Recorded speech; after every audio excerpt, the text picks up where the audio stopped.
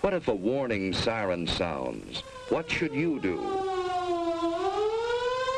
Look for cover, the nearest cover. Don't try to make it home. You could be forgiven for thinking this kind of talk was over. The last time we worried, really worried about nuclear weapons was probably at the height of the Cold War. Just duck and cover, the newsreel said. That's all we'll need to survive, despite all the evidence to the contrary. Finding shelter quickly may save your life. If you can't get into a house, get behind a wall. At the end of the Cold War, the third largest nuclear power on Earth was a place that might surprise you: Ukraine. Moscow had placed some 5,000 nuclear weapons on its soil when it was part of the Soviet Union, and Kyiv gave them all up in exchange for security guarantees from the US and Britain, and a promise from Russia that it would respect its sovereignty. And now, Russia has broken its word. As President Vladimir Putin prepared to invade, he reminded the world that not only did he have nuclear weapons, but he was prepared to use them. I need to ask you this, because the world is afraid. That's CNN's Christiane Amanpour, and she posed the question to Kremlin spokesman Dmitry Peskov last month. And I want to know whether Putin intends the world to be afraid of the nuclear option. Would he use it? President Putin intends to make the world listen to and understand our concerns. Look, Ukraine is a country, sovereign, it's recognized by the United Nations, it's been around for a very, very long time. But I just want to know whether you are convinced or confident that your boss will not use that option. Well, we have a concept of domestic security. And now Ukraine is this wake-up call with a great military power, a great nuclear power, engaged in conventional conflict in one of its neighbors. The prospect of escalation stopped the US and NATO from stepping in. And it raised an uncomfortable question we haven't thought about in years. Is the United States ready for a nuclear confrontation? I mean, most of the systems that we're using are from the 70s and the 80s. We've upgraded our... To put a finer point on it, until recently, the systems were using 8-inch floppy disks, and the military was finding spare parts on eBay from people like this. So this is the IBM Series 1 that I found in my barn. My late father collected it. It's a piece of amazing computer history, and they're incredibly rare. I'm Dina Temple-Raston, and this is Click Here. Today, America's nuclear weapon systems. Should we modernize, or could our retro programs be our strength? Stay with us.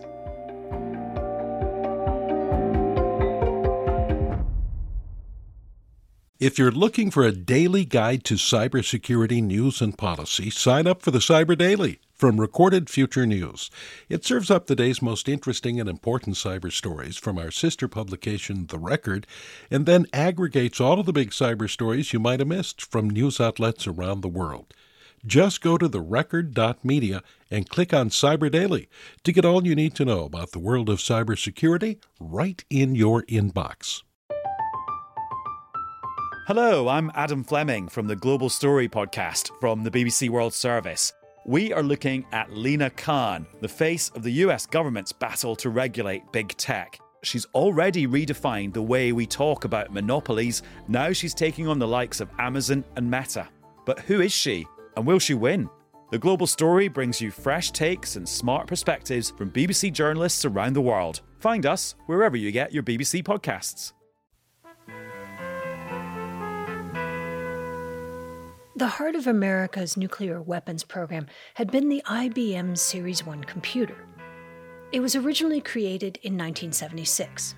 This is a promo for the new system, which was considered a general-purpose computing system. The Series 1, backed up with unexcelled service, provides instant access to patient profiles, prescription files, pricing information. It had 19-inch racks for data processing units and two-sided floppy disks. It does all that and much more. The dot matrix printer usually came standard. And just so you can visualize it, it's the size of a skinny refrigerator. It helps monitor the skies and powers the early warning systems that trigger late-night phone calls to the president about nuclear strikes. And it was just 3 years old when this happened. I was soundly sleeping one night when I got a phone call.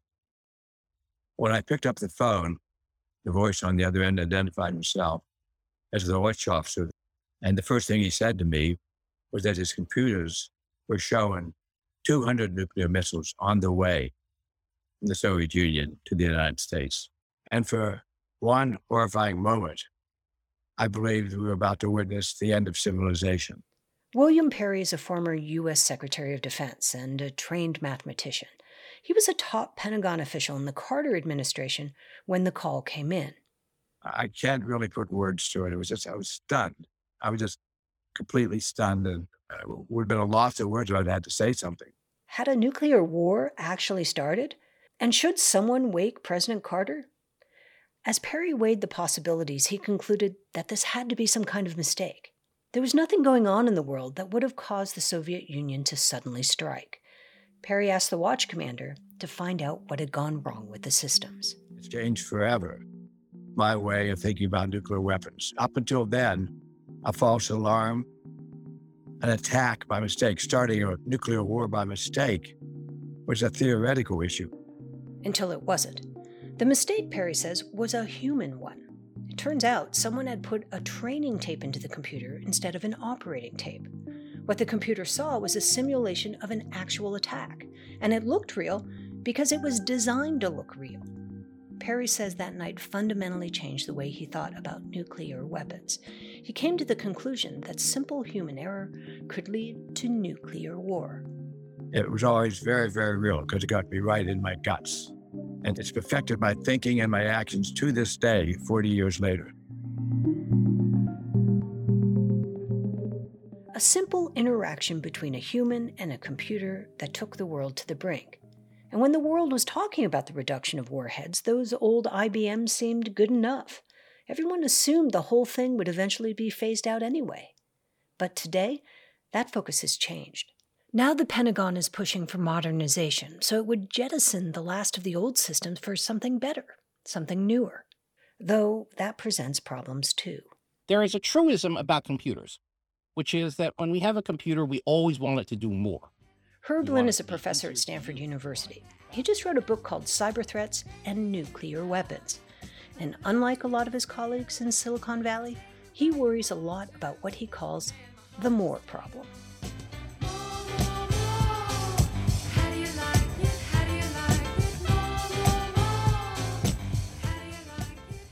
We want it to be easier to use. We want it to be faster. We want it to have more capacity to it. We want it to have more features to it, more functionality in general.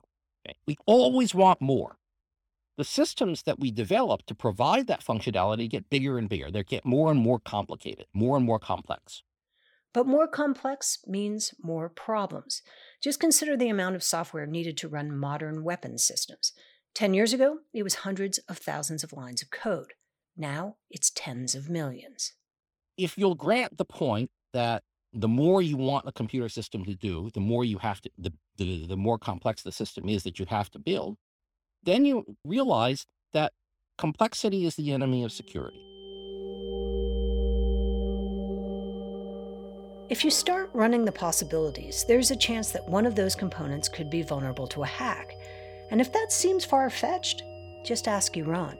The first attack using a computer virus called Stuxnet. The intent is to disable nuclear facilities in Iran. The people who cracked its code have come to believe that it's one of the most sophisticated computer viruses ever seen. A weapon that Stuxnet, the cyber attack that set the standard for ingenious hacks. We still don't know exactly how it worked.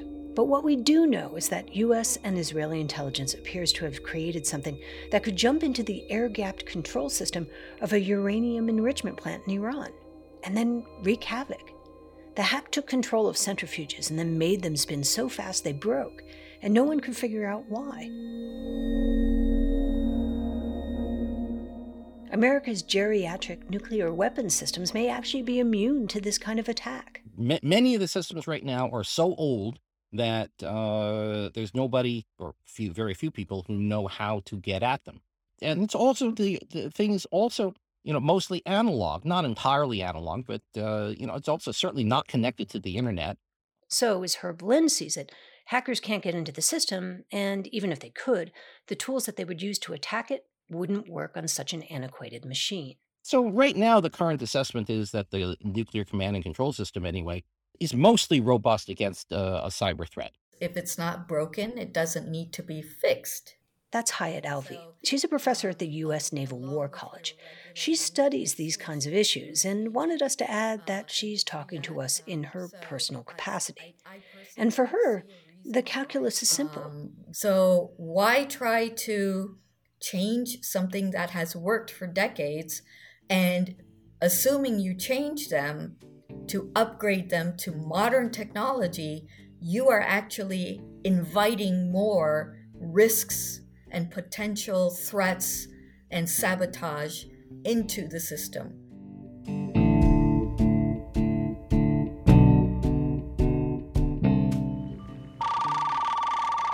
Shall we play a game? Oh, how about global thermonuclear war? Remember that Matthew Broderick movie, War Games? Wouldn't you prefer a good game of chess? Later.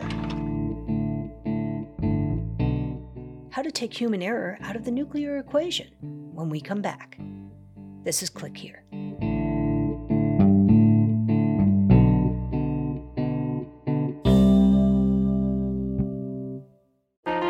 Politics has never been stranger or more online, which is why the politics team at Wired is making a new show, Wired Politics Lab. It's all about how to navigate the endless stream of news and information and what to look out for. Each week on the show, we'll dig into far-right platforms, AI chatbots, influencer campaigns, and so much more. Wired Politics Lab launches Thursday, April 11th. Follow the show wherever you get your podcasts. I remember very clearly that it was the coziest I've ever felt. And then this text comes in, and I just kind of stared at it in disbelief for a little while. This is Jess Franklin. She's a military wife and stay-at-home mom. And just a few years ago, she had a similar experience to the one we talked about earlier, when William Perry took that late-night phone call. The U.S. Pacific Command has detected a missile threat to Hawaii. This is not a drill. Take immediate action measures. Repeat. A missile may impact. She was fast asleep, with a toddler on one side of her and a preschooler on the other, when the alert sounded. And I just kind of stared at it and thought, well, I mean, if that's true, there's really nothing you can do. So I could just go back to sleep, because if I'm going to die in a few minutes, I'd rather be all snuggled up with my kids. She tried to collect herself and then grabbed some tablets and books and took the kids to a downstairs bathroom. That's the best you can do, is try to get as close away from windows. I mean, like with a tornado, you want to just get where a blast isn't going to send shards of glass flying at you. The modern version of duck and cover. How long was it before you actually found out that this was a mistake? So people who lived on base actually were able to find out a lot sooner than the civilian population of the island, because all the bases have those loudspeaker announcement systems that came on pretty quickly after and said it's a false alarm. But for a lot of people living off base, I know that panic was still very active for a much longer period of time.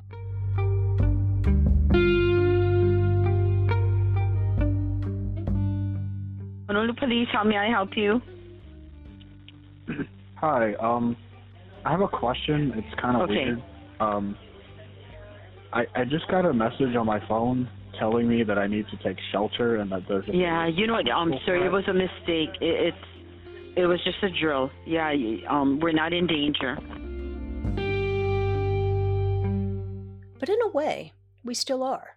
I do wake up in the middle of the night worried about these things, and the Ukraine crisis has added to that worry. That's John Lauder. He was the director of the CIA's Nonproliferation Center and a deputy director of the National Reconnaissance Office. That's the government agency that maintains the intelligence satellites that keep an eye on Russia's atomic arsenal. I grew up in a generation where we hid under our desk in grade school, concerned about nuclear attack. And then we went to duck and cover. And those of us, I wasn't quite sure what good it was going to do, but we all felt good doing it. And then we went through a generation where we won the Cold War. And those of us that worked in arms control, we thought we had put together a set of agreements that would keep the peace and stability. So America's focus turned to things like the war on terrorism and upgrading military and intelligence resources. And while the U.S. has kept an eye on North Korea and Iran and their efforts to try to enter the atomic weapons club, it wasn't top of mind. Now it is.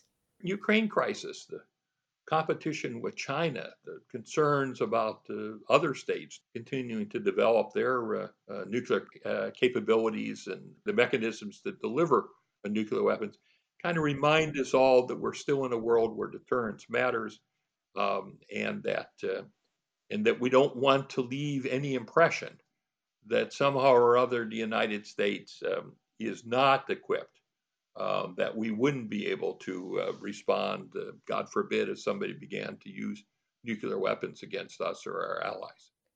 And while he agrees that modernizing our systems does present some risks, cyber threats among them, he says the systems are past their design life, and new technologies could go a long way toward preventing mistakes in the future. Now that we're in this world of artificial intelligence and machine learning, how can we use machines to help us make decisions as humans? We don't want to have the Dr. Strangelove automatic systems in place because, as the Hawaiian case reminds us, you can get a false alert. And as the Stuxnet case reminds us, you could be attacked.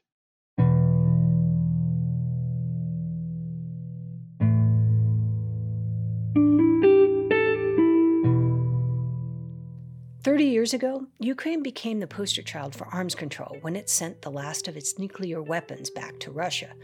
Now you can't help but wonder, if it had kept some of those warheads, would Russia have thought twice about invading? And worse yet, will other countries feel they have to arm themselves with nukes too? Hope we get someday to a world without nuclear weapons. We're not there yet, and it looks like the next decade or so is going to be a lot more complicated nuclear environment and a lot more complicated command and control and decision-making environment for the management of those forces. In its latest budget proposal, the Biden administration has set aside money to upgrade the nation's nuclear weapons program. It looks like we've entered a new nuclear age. This is Click Here.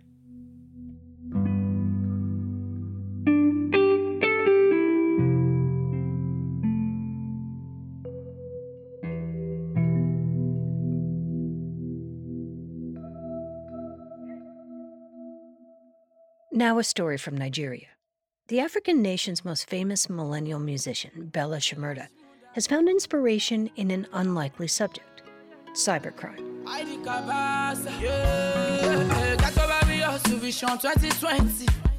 Our government and promise, say boys go chop every day with scamming. Did you catch that last part?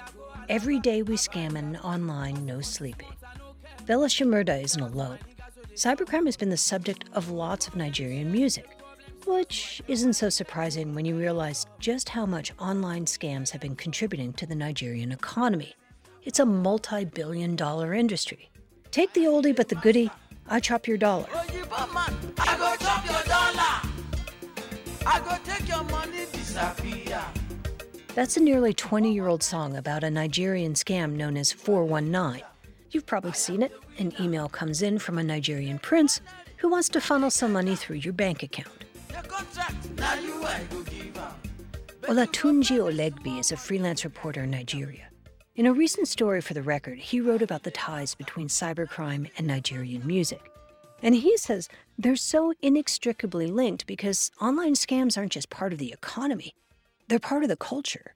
You have a barely functioning government and growing inequality.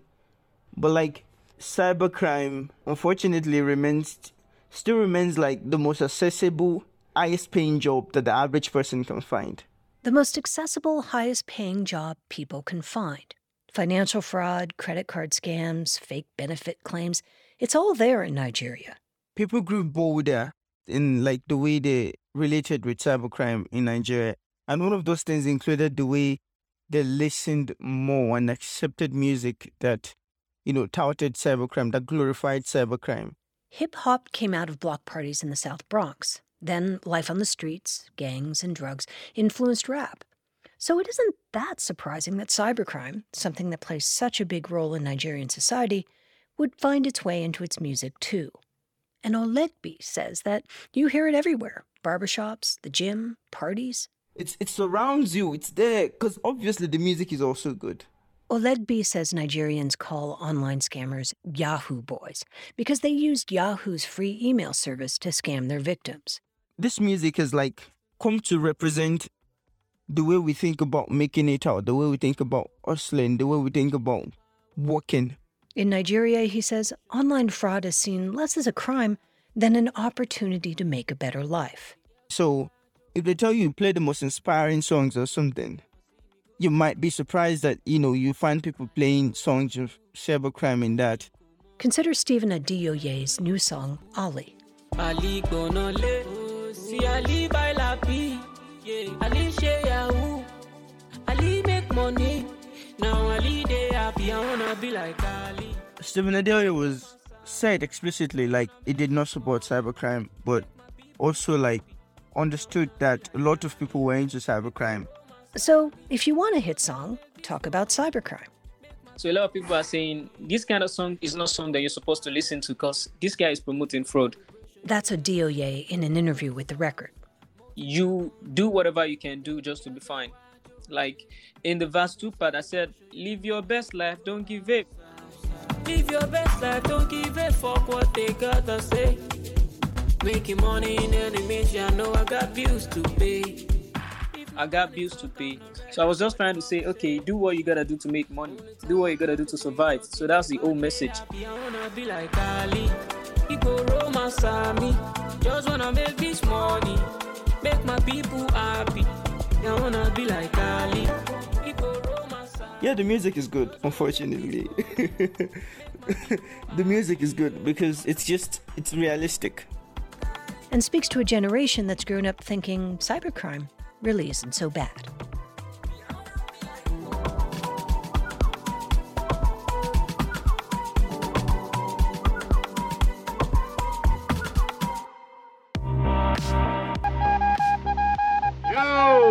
On the mark! Here are a few top cyber and intelligence stories of the past week. Russia and Belarus continue to launch social media misinformation campaigns against Ukrainians. In the latest adversarial threat report, Meta says it found government-linked groups in Russia and Belarus conducting cyber espionage operations against Ukrainian telecoms as well as its defense and energy sectors. The campaigns included an alleged effort by Belarus KGB to spread news in Polish and English about Ukrainian troops surrendering without a fight and the nation's leaders fleeing the country. China has denied it launched cyber attacks against northern India's electricity grid. Last week, a report from the threat intelligence firm Recorded Future reported the attacks and implicated a group potentially connected to China's military. Recorded Future, which owns the Record Media, reported the group targeted the grid's SLDCs, which are responsible for carrying out real-time operations for grid control and electricity dispatch. And finally, universities, including Florida International University and North Carolina A&T University, have become the latest victims in a rash of ransomware attacks this spring. The ELF v. Black Cat group allegedly disrupted, among other things, wireless connections, Blackboard instruction, single sign-on websites, VPN, and some services are still down. The group took advantage of skeleton staffing during the break and claims it stole personally identifiable information as well as school contracts.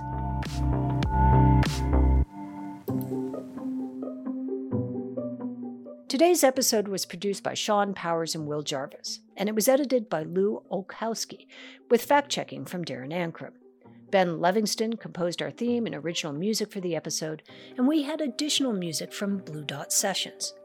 We want to give a very special thanks to William Perry and his granddaughter Lisa Perry, host of the podcast At the Brink. Excerpts of that show appeared in this episode, and if you want to hear more, you can find their work at atthebrink.org. Click Here is a production of The Record Media, and we want to hear from you. Please leave us a review and rating wherever you get your podcasts, and you can connect with us at clickhereshow.com. I'm Dina Temple-Raston. We'll be back on Tuesday. Looking for more of the cybersecurity and intelligence coverage you get on Click Here? Then check out our sister publication, The Record, from Recorded Future News. You'll get breaking cyber news from reporters in New York, Washington, London, and Kyiv, among others.